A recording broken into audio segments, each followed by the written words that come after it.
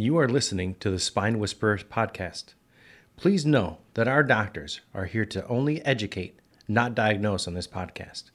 If you have any questions, please feel free to find us at www.mfwellness.org.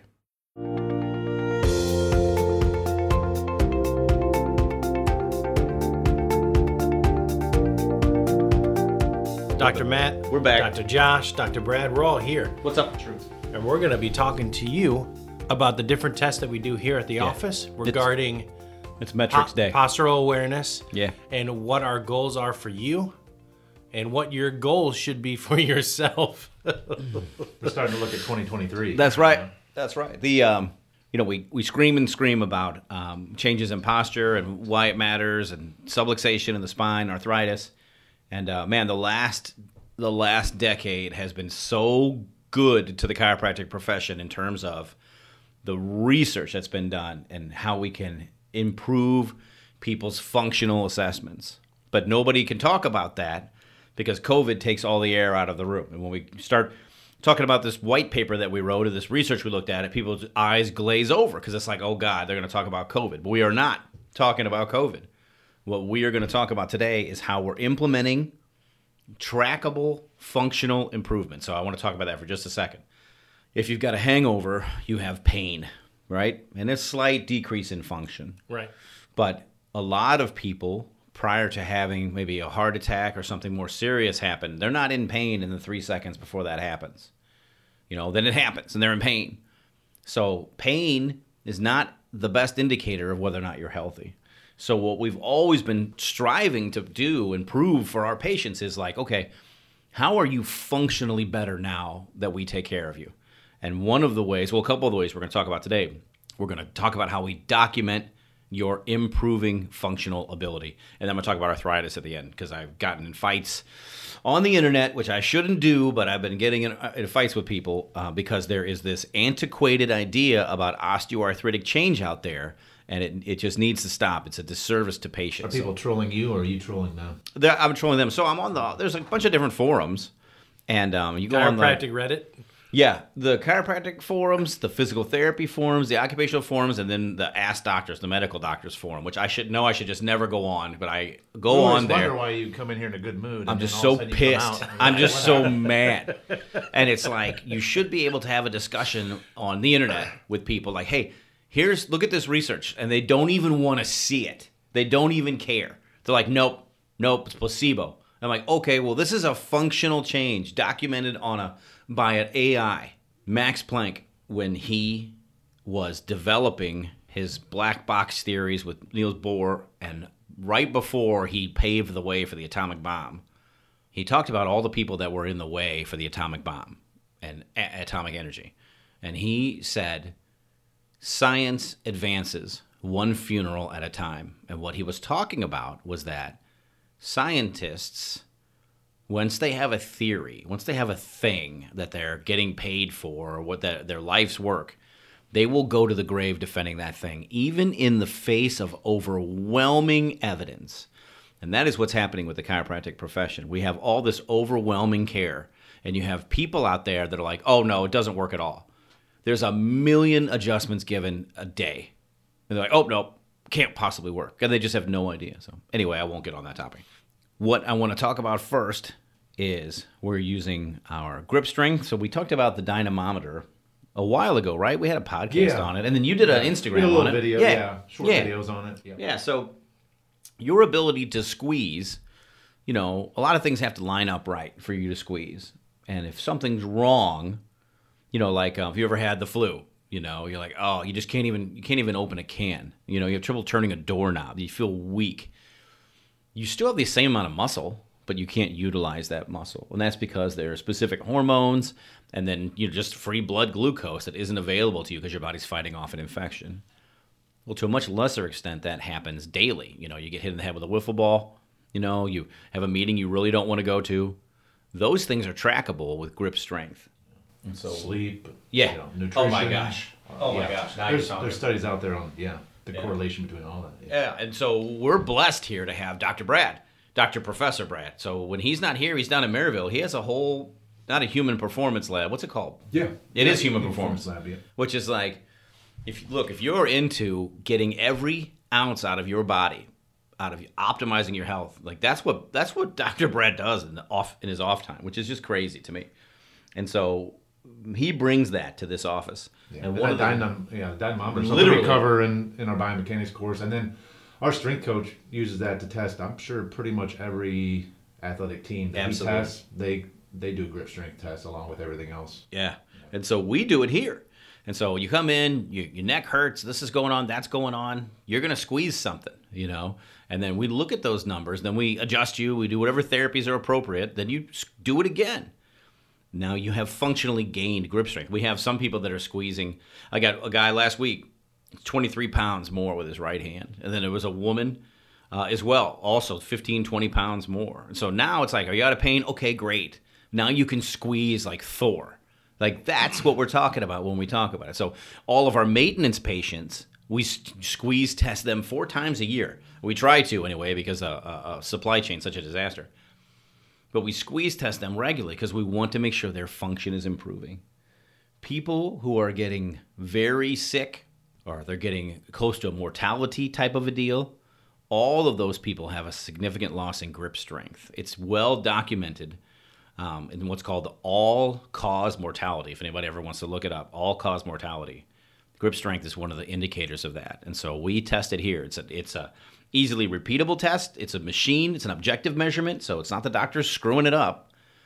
And so that's one of the things that we bring to the table. And I just want everybody to be aware of that. Like, it's fun to squeeze stuff, but it has a profound implication in terms of your overall health and how good of a job we're doing here.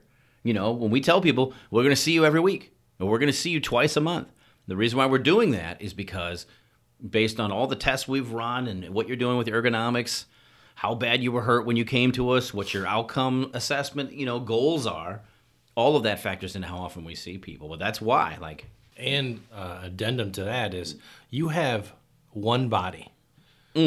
You have one life to truly, to get it right. And if you're doing the things that we're telling you to do, you're going to see the best outcome measures that you could possibly have.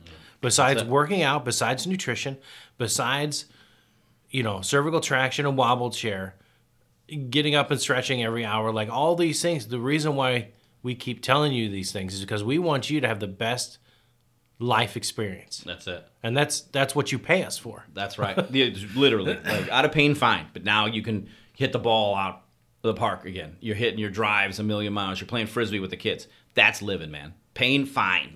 Okay. But can you flow trip this weekend? Okay, now we're talking. We have all the answers. Yeah. And if we don't have all the answers, we know where to find them. That's it, or man. where to send you. That's it. So the second thing that we've added, and we added it early on, but we ran out of materials, now it's back, is pulmonary function. So how much air you can move in 1 second and how much total air you can move are very important measurements for people with COPD, like asthma.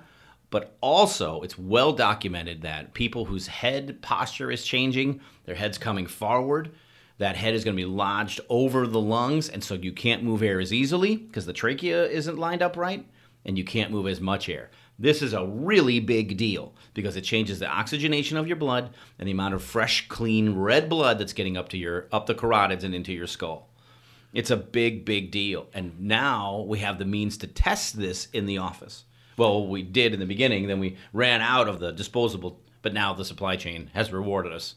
We have 120, I think. If you want to do a quick test, bring your chin to your chest, roll your shoulders forward, and try to take a deep breath in. Right. You can't. It's very difficult to take a deep breath. Okay. Now, on the other hand, bring your head back just a little bit. Now, bring your shoulders back. Now, turn your thumbs out. And now take a deep breath.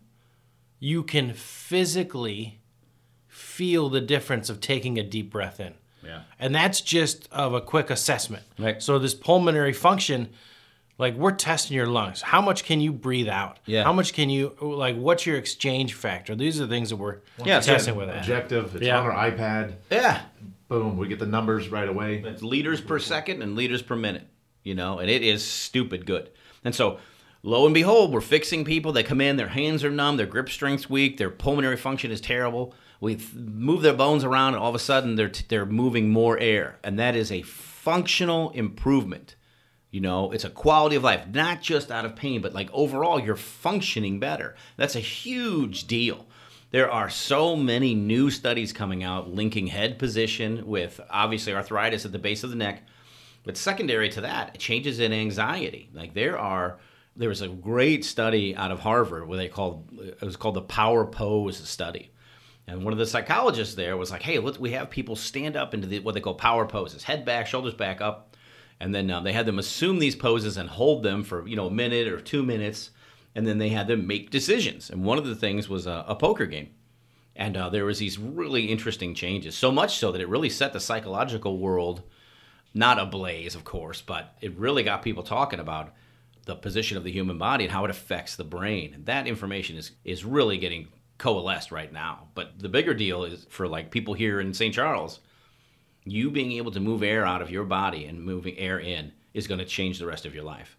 And so we measure that on our patients. It's real easy to do. You breathe into a disposable spirometer that we then throw away.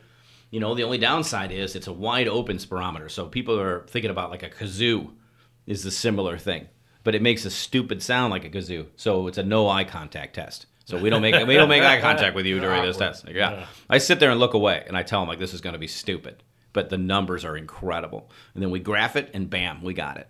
And so it's really cool, especially for our maintenance patients. We have people we've been taking care of for years and years, and they're moving liters more air, over the course of a minute than they were when we started, just this year. It's really neat. And then the last thing is posture. So I read a really cool study where they were talking about the human spine as a big experiment. There's no other animal out there that uses a pendulum-style anatomical structure. So it's not the spine isn't a straight line up. You look for somebody from the side, there's a curve in the low back and a curve in the neck. We call these the lordosis, and then a corresponding curve in the thoracic spine. But the fact that our spine goes forward, back, nobody does that but us. And so it's a great experiment. It's the pendulum style, they call it, which is hilarious to think about. Think about a straight line going up your spine will deviate to either side. And so we can measure that. We can look at that. And if that isn't in there, then you have a functional change secondary to an anatomical problem. The ergonomics of working at home and then working at the office and then working at home are terrible, especially because of COVID. But the bigger issue is smartphone usage has gone up, and nobody looks up anymore. And you're teaching your brain to look down. In doing that, you're compromising the cervical spine significantly, which wouldn't matter except for all the stuff that runs your body is in your brain. And so that head has to be back. You have to have that lordosis in there.